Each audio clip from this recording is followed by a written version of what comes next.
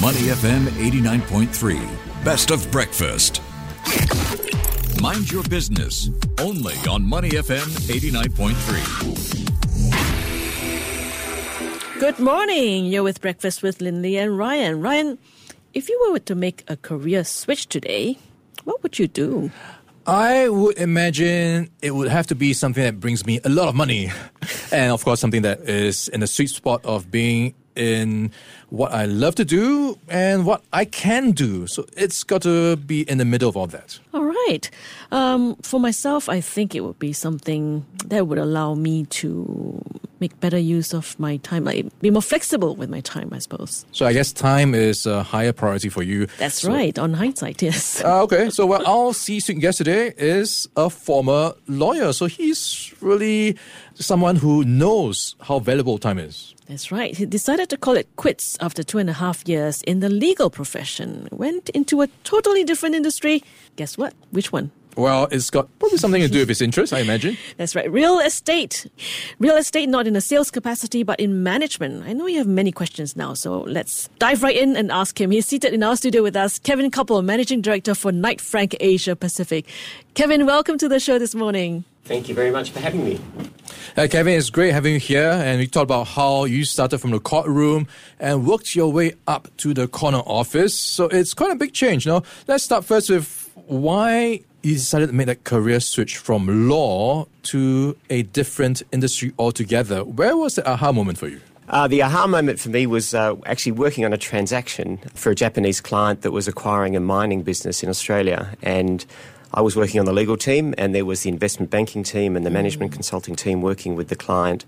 And they were in there for the initial meetings, then they went off and had various business meetings with the clients, and we as the lawyers were busy drafting all the documents all night. Mm-hmm. And I thought to myself, I need to be closer to the decision making and not in an advisory capacity.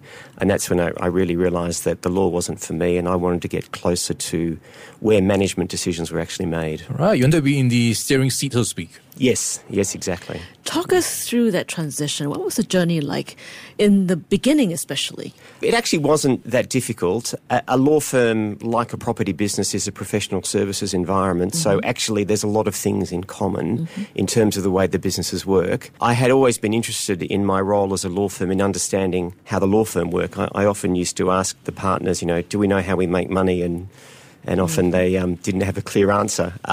So from a sort of cultural point of view, it wasn't that different. The thing I would say with property people is that they're very practical and they get on with things. So yes, we might agree or disagree on something, but that would be relatively short. And then we would get on with the next opportunity and look for more transactions and deals that we could generate. Whereas lawyers did tend to focus on issues for a long period of time. Mm-hmm. I can recall when I left working at the law firm, people still reminded me about things that had happened a couple of years ago. Yeah, Kevin, I imagine there was something about law that made you want to go into it in the first place. What was it that made you start a journey into law? Well, when I was studying at university, it was the late 80s, and there was a lot of excess and possibly bad behaviour judged by today's standards. And certainly my father said to me, you really need to go and learn to behave like a professional. So he very much encouraged me to go into law. Now, since you're in management, what is your outlook for the real estate industry this year? Well, just listening to the comments earlier on what's happening in banking, I think the next 6 months could be fairly challenging with the macroeconomic issues going on, with inflation, with higher interest rates, with energy prices, now with concerns around the banking system. I think that people will be a little bit cautious, but hopefully when there's a sense that things have stabilised, there's certainly a lot of capital out there, and I think that people will start to look for transaction opportunities.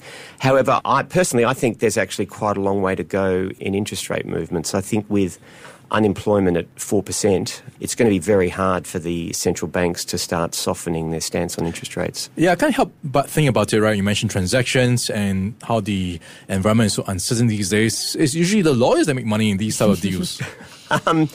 Yes, they do. Certain lawyers and frankly, real estate agents do better when things are happening. The worst types of markets for all of us are when nothing's going on. But but real estate agents also do well when things are going up or going down.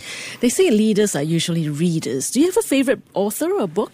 Well, I have to say that as I've gone on in this role, I've probably read less. I tend to graze more in terms of things that I read. So I read a lot of publications like The Economist or Nikkei AHHA and those sorts of things.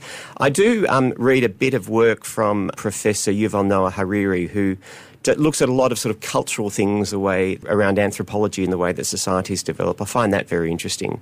But I have to be honest and say that I'm not a big reader of management texts. I find them not very inspiring.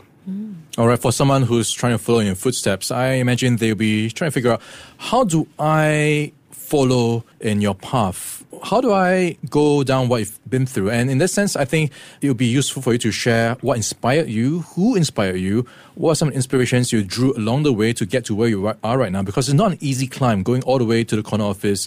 You have to figure out how to balance the books. You have to figure out how to get buy-in from shareholders and stakeholders as well. What were some inspirations you drew? Who did you draw it from? Look, I think the inspirations have evolved over time. So certainly when I was in more junior roles, the people I worked with immediately, my supervisors, my partners, they certainly inspired me to do better and frankly to work harder and try and achieve more. And then as I've got myself into a more senior role, to be honest with you, it's actually the people we work with. I feel the weight of the responsibility for all the people we have. At Knight Frank, we have 10,000 people across the Asia-Pacific region in about 150 offices.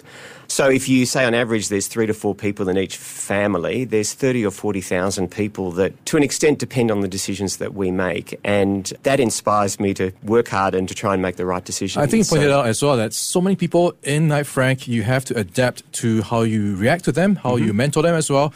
So how have people evolved in the way that your own leadership style has to evolve? How do you draw the lessons from your past experience to apply to what you are doing today? There's probably 2 dimensions to that. One is there's the sort of cultural piece. For us, the Asia-Pacific region goes from Korea and Japan in the northeast to India in the west and Australia and New Zealand in the southeast. There's very significant cultural differences in dealing with those people. So actually learning to adjust and understand the working styles that they're comfortable with and working with that has been one area. The second is also just the way that people's expectations have changed over the last sort of 20 years, and particularly with COVID. I think I spend a lot more time now talking to my people in order to help them do their jobs more effectively and, frankly, worrying less about the job that I'm doing. So much more about what I do these days is actually trying to help other people to do their jobs by clearing obstacles or helping them to sort of think through a problem. And so I think one of the things that has certainly changed is that in leadership roles, you have to spend a lot more time with your people and a lot more time trying to help them to be more effective. And frankly, that helps you because you can't do it all yourself. You will achieve so much more if you can unleash the energy and talent and capacity in your staff than trying to do things yourself. How do you do that, though? Because you've got 10,000 people under Knight Frank. I don't deal with all 10,000 of them. But I have a team of about 30. That's the Asia-Pacific team that I work with closely. They're a fantastic team. They work incredibly hard. They've all got responsibilities to help drive our business across the region, and they do a great job, but I do spend a lot of time with them, helping them to work out how best to tackle an issue with a particular service line or a particular country or a particular client, etc. We are in conversation with Kevin Couple, Managing Director for Knight Frank Asia Pacific this morning on Mind Your Business. Kevin, looking back, what would you say are the biggest sacrifices you've made to be where you are today? There's quite a few. It's long hours. I often say that working in a global business is great fun until you're the global bit. I have a lot of late night calls. I sit on our global board, so when board meetings, they're based on London time, which is where our headquarters is, and I typically don't finish till 11 o'clock at night. And before COVID, I was away probably 100 nights a year travelling. But also the other sacrifice is really for my children. I have 3 children in their 20s.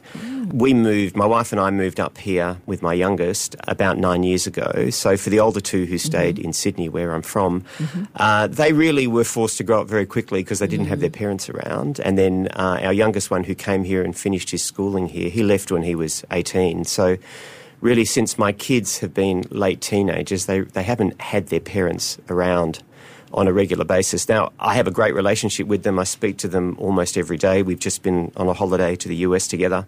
But still, it's not the same as actually being around to help them every day. So I think the big sacrifices have really been borne by my family, so my wife and my children. Well, I'm sure amidst all of that, there must be something that's, still keeping you going. So what is the most rewarding thing about what you do? Well, I often say to my children that interesting jobs don't come in 9-to-5 packages, and I sincerely believe that. So if you want an interesting job, you're going to have to work hard and you're going to have to be flexible. And that's what really drives me on, is I have a really interesting role. I mean, every day something happens that I've never seen before and trying to work out how to deal with it. And I have terrific people around me, and I really enjoy the opportunity to be working in what is the most exciting region in the world. Yeah, I'm just imagining that journey going through so many challenges. It must have shaped you somehow. Thinking back, were there times where there was so much pressure, you're thinking, hey, maybe I should just throw in the towel? What did you take away from those moments? One of the nice things I think about Knight Frank is actually you don't feel like you're in this on your own, and you always have people around you. I've been very fortunate that I report to what we call the senior partner, which is effectively like our global CEO.